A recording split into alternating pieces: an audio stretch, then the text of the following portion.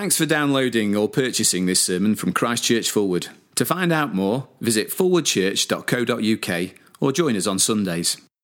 Genesis 25:19-34. This is the account of Abraham's son Isaac. Abraham became the father of Isaac, and Isaac was 40 years old when he married Rebekah, daughter of Bethuel the Aramean from Paddan Aram, and sister of Laban the Aramean. Isaac prayed to the Lord on behalf of his wife because she was barren. The Lord answered his prayer, and his wife Rebekah became pregnant. The babies jostled each other within her, and she said, "Why is this happening to me?" So she went to inquire of the Lord. The Lord said to her, "Two nations are in your womb, and two peoples from within you will be separated. One people will be stronger than the other, and the older will serve the younger." When the time came for her to give birth, there were twin boys in her womb. The first to come out was red, and his whole body was like a hairy garment, so they named him Esau. After this, his brother came out, with his hand grasping Esau's heel, so he was named Jacob. Isaac was 60 years old when Rebekah gave birth to them. The boys grew up, and Esau became a skillful hunter, a man of the open country, while Jacob was a quiet man staying among the tents. Isaac, who had a taste for wild game, loved Esau, but Rebekah loved Jacob. Once, when Jacob was cooking some stew, Esau came in from the open country, famished. He said to Jacob, "Quick, let me have some of that red stew. I'm famished." That is why he was also called Edom. Jacob replied, "First, sell me your birthright." "Look, I'm about to die," Esau said. "What good is the birthright to me?" But Jacob said, "Swear to me first." So he swore an oath to him, selling his birthright to Jacob. Then Jacob gave Esau some bread and some lentil stew. He ate and drank and then got up and left. So Esau despised his birthright. Well, a very good evening to you all. Let's pray as we begin to hear God continue to speak to us in his word. Let's pray together. Father God, we thank you that your word brings life. And I do pray tonight that each and every one of us, it would pierce deep into our hearts. It would give hope to our souls, to every part of our being. That you would deeply encourage us in who your Son is. And that we would love you. In Jesus' name we pray. Amen. Well, I read a sobering stat this week in a recent newspaper article, The Guardian.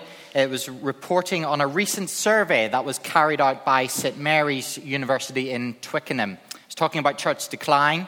It said this: in the UK, and these are the Guardian's words rather than my own, for every person brought up in a non-religious household who becomes a churchgoer, 26 people raised as Christians now identify as non-believers.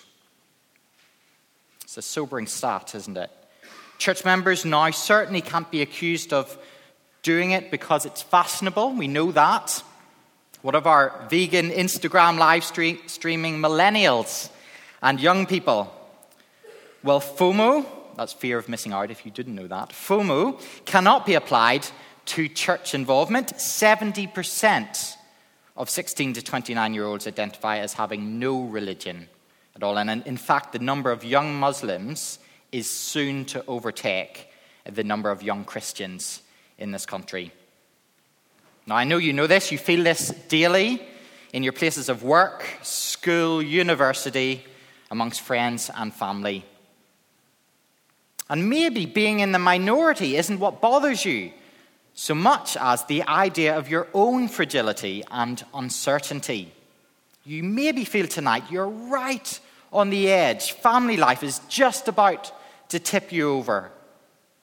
Or you're a Christian here tonight and you feel like your sin is starting to crush down on top of you and you're losing the heart to fight it. Well, our passage this evening has much to say to struggling people who are up against it, whatever way that looks to be up against it. Well, it says a lot to struggling people up against it. The original Israelite readers of Genesis, which we've got here, were a people used to being up against it. They're used to being up against strong tides of hatred against them, while at the same time facing deep, deep conflicts within them. Doubt, selfish desire, a want to control their own lives. That's what they were going through, just like us today. And over this term, we've been looking at the faithfulness of a God who has a perfect record for being there for his people. We haven't come across an instance yet where he hasn't been there for his people. Abraham, Isaac, their faith tested, yes, but no record of God coming up short. And now tonight, we're moving out of this Abraham narrative and with the promise of blessing ringing in our ears.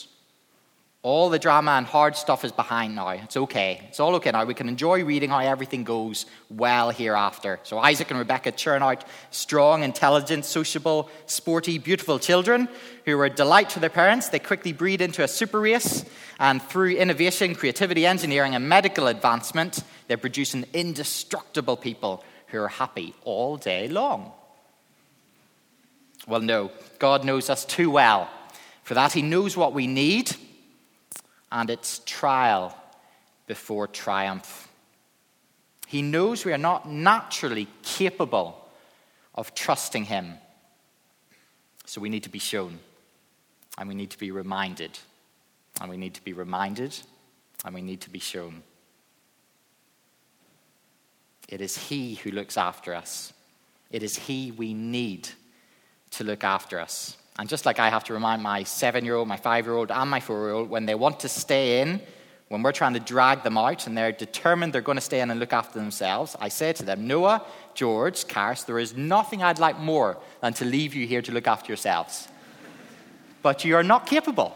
You're not capable of looking after yourselves properly. And tonight, we are not capable of looking after ourselves properly.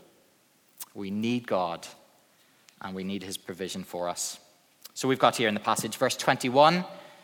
We've seen a little bit of this already. Rebekah is barren. Another significant fallen tree on the path. It was so clear, it seemed, a few weeks ago when we looked at this in chapter 24. Abraham's servant did such a good job. Right clan, circumstances of meeting so precise. It just couldn't have been a coincidence. Could it? Would you have started to doubt here? Well, what was Isaac's response? Well, we've read it. We know here his father decided to take matters into his own hands when put in the same situation. Abraham took his wife's servant Hagar, and we know from reading through the narrative there was much pain for all concerned in that decision. Well, the text here tells us Isaac does good. Verse 21, have a look. What does he do? He prays. Isaac prays, and the Lord graciously answers him. And Rebekah becomes pregnant. And so from a problem of not being pregnant, then we move swiftly into the problem of being pregnant. And it's a very uncomfortable pregnancy for Rebekah. It says the babies jostled each other within her. Now, that isn't a mild problem, okay? Jostling to us might sound polite, I think, but it isn't a mild problem here that's solved with a cup of tea and a lie down. This is war here, okay? This is war in a very small battleground. So Rebekah despairs as these babies literally, they smash against, they crush one another. That's what's going on in this womb. I preached this passage actually a few years ago, and there was a lady in the congregation who I think I'd just found out that day that she was expecting twins. She was sitting towards the front, and as I read this out, she was sitting there. I still remember her face looking in horror at what twins do inside. The idea of her baby smashing each other. Well, let me underline, in case any of you are expecting twins and tonight, this isn't a normal situation. And like Isaac, well, Rebekah too does the right thing in response to her pain. Verse 22, she too turns to the Lord. And the response given here is an important one. And it sets the context for what lies ahead. And we'll be exploring this over the next few weeks. Verse 23, the Lord said to her, 2 nations are in your womb, and 2 peoples from within you will be separated. One people will be stronger than the other, and the older will serve the younger. You see, Rebekah isn't just having 2 troublesome twins here who just won't get on with each other. We're actually looking here at the 2 fathers of enemy nations. And these nations would be at war with each other for the 1,000+ years ahead. Jacob, the father of the Israelites, and Esau, the father of the Edomites. Now, Edom would later be a nation who hated Israel. After the Israelites flee Egypt in Exodus, well, it's Edom who rejects Israel's safe passage through their land. It was Edom that sided with the Babylonians as they conquered Judah. It says it in Psalm 137:7, remember, O Lord, what the Edomites did on the day Jerusalem fell. Tear it down, they cried. Tear it down to its foundations. And so we have here the origins of their enmity between one another. Now, Genesis has already provided 2 instances of fraternal rivalry. So we've had Cain and Abel right in the beginning, and we have had Ishmael and Isaac. And there are a couple of exceptions in the ancient Near East, but generally in ancient Near Eastern culture, it was determined that the eldest son would be the one who gained favor and inheritance. But it's very clear here, God does not bow to human ways. Whatever the culture, he doesn't bow to it. He alone decides on the best way to carry out his plan. So in verse 23, he tells us what to expect. God has decided the older will serve the younger. And that should be a deep encouragement to us because nothing is left to chance. God is in control of his promises. It's him that looks after them coming to fruition. And he indeed is the only guarantee. So the boys are at war. And this whole episode here, it's brutal. Verses 24 to 26 are incredible. So can you imagine if you've had a child and been in the hospital, you get this bounty person that comes along after pretty much straight after the pregnancy in the hospital. You get this person coming along with their nice newborn pack and offering to take a picture of you. And most moms, I think, generally just want them to tell them to go away. But they come on and they take a photo. Well, can you imagine? Here, camera at the ready, out comes this hairy, red, animal-like little creature. And right behind him, if that wasn't shocking enough, right, hand attached to heel, concerned that the birthing procedure might interrupt a good fight, out comes the brother. One name according to appearance, and the other according to action. So we have Esau the hairy, and Jacob the heel grabber. And in verses 27 and 28, well, the boys, it's here in front of you, the boys grew up very differently. So Esau, in line with the more animal-like ways he is born with, he's an outdoors type, he's ruddy, he's wild. Jacob, well, he's more content at staying home around the family. And this is actually an important detail at this point. This idea of Jacob being quiet, it doesn't present him just as a mummy's boy. No, he's got this air of virtue about it. This Hebrew word tam, it's the same word used to describe both Noah and Abraham, and it comments on their integrity. At the time, there's clearly, we know this just from reading this passage, there's clearly much character formation to take place in Jacob. There's work to be done, but it's very clear here he is a child of the promise, and he is the one that God is going to work through. One is loved by dad. There's lots of details I could mention here. One is loved by dad, one by mom. Again, despite the complications of a messy, messy family life, well, the Lord still works So with the contrasting character descriptions and the Lord's declaration, the older will serve the younger, well, the stage is set for the next episode. And it's all about, from verses 29 to 34, it's all about birthright. Verse 31, sell me your birthright. Verse 32, what good is the birthright to me? Verse 33, selling his birthright. Verse 34, Esau despised his birthright. So Esau, he comes in from hunting and he's absolutely ravished. His animalistic desires, they're starting to take control. Here, this language, it's coarse. So it's more of the idea of gulping down food. So the verb in verse 30 has been used by others to describe the cramming of food down the throat of an animal. That's more what's going on here. So the picture is a tired, sweaty, hairy, animal-like man stomping in and grunting primitively. So he goes red. It's more like a red. I'll not do that again, don't worry, but it's primitive. And Jacob, the great heel grabber, well, he can't believe his luck. He knows exactly what he wants, and he goes after it. What is he after? Well, he's after the birthright. We're not told exactly what birthright meant to Jacob or Esau.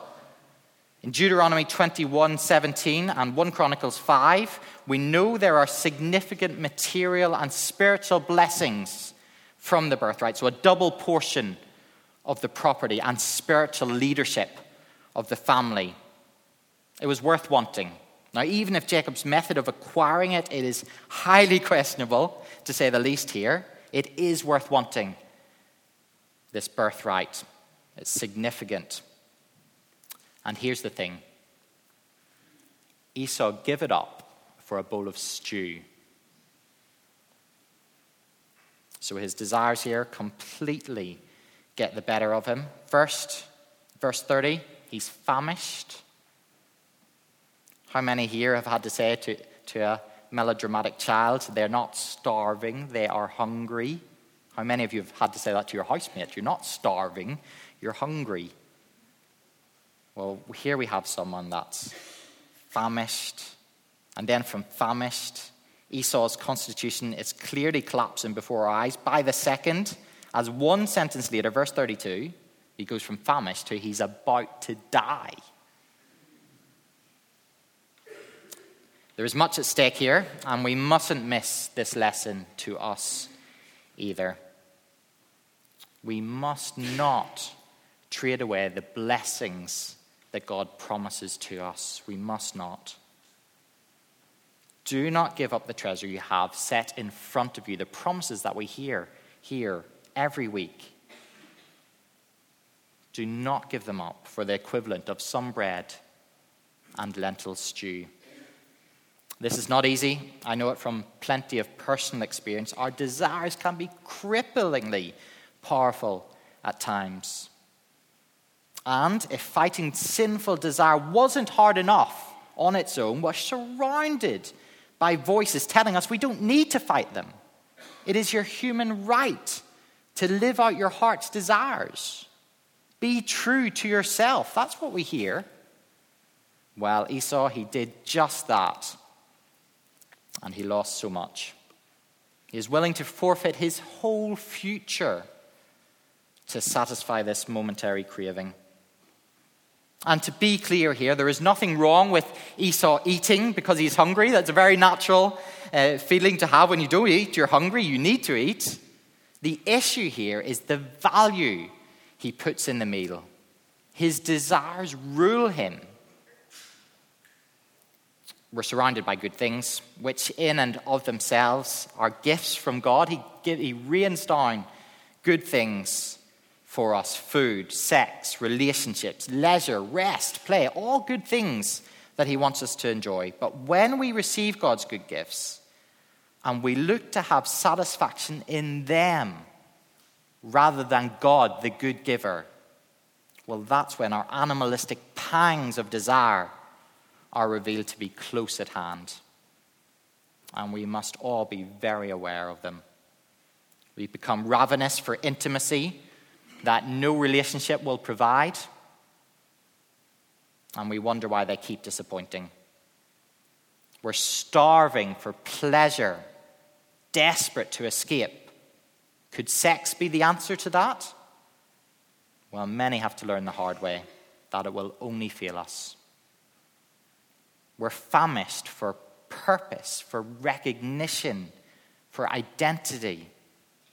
And it could perhaps take 40 years and a retirement party to tell us that we've wasted our time looking for it at work. The author of the New Testament book of Hebrews in chapter 12, well, he uses the example of Esau to charge the church.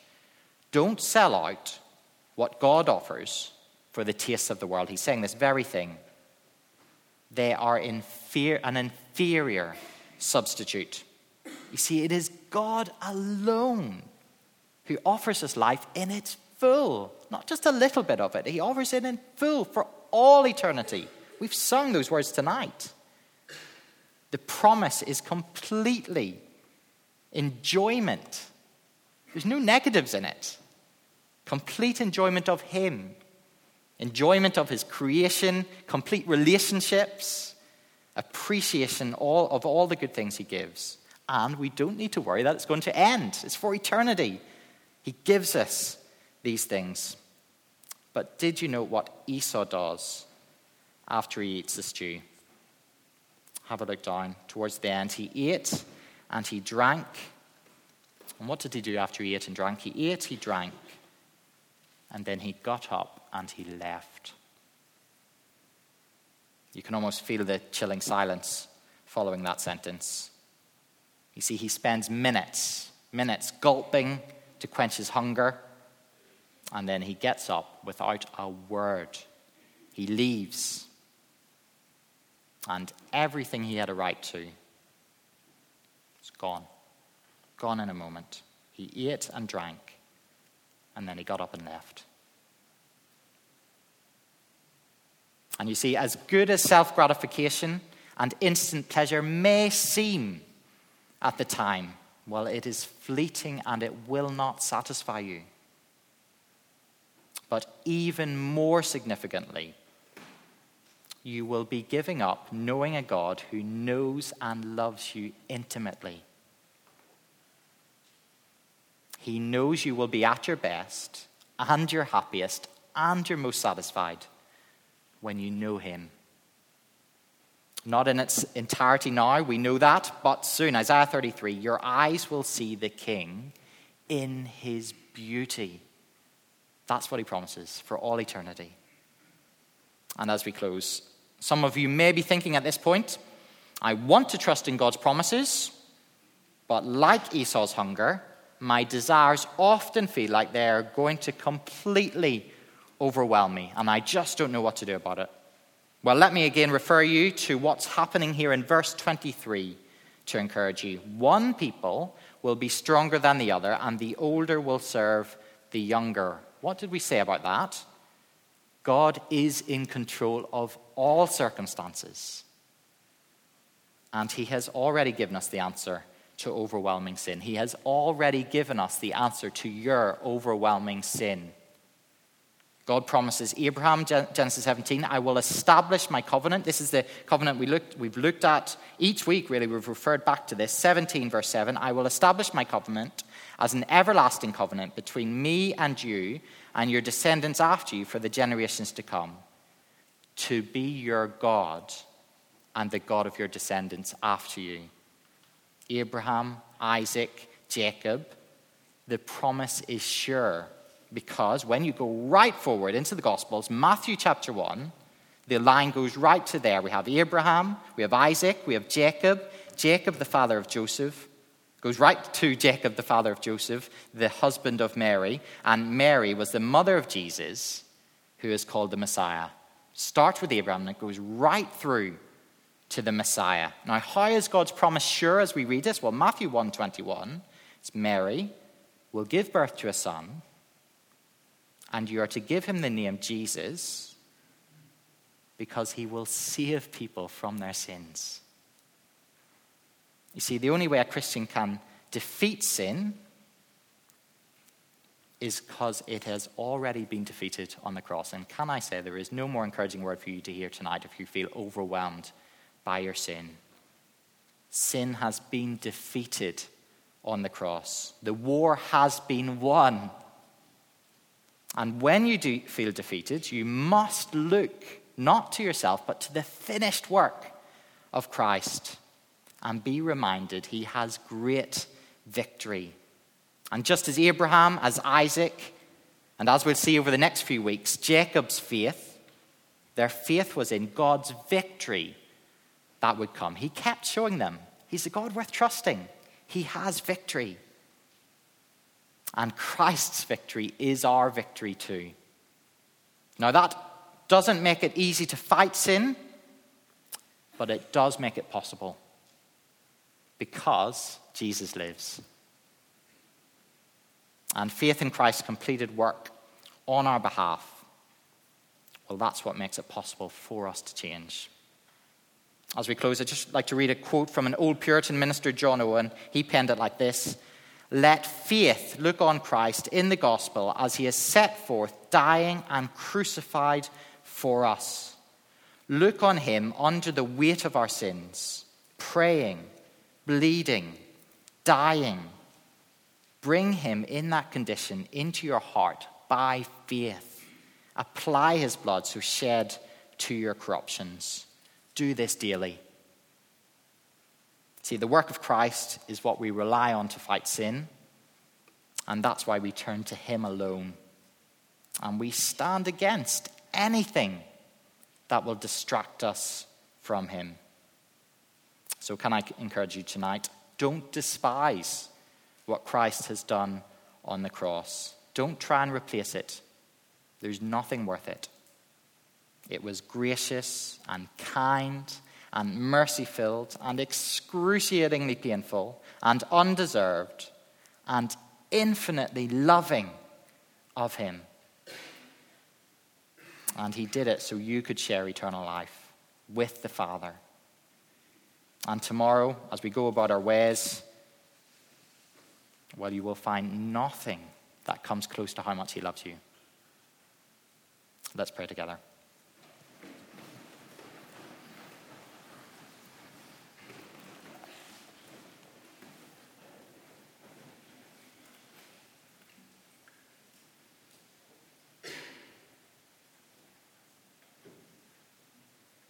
Father, we come and we bow down before you now.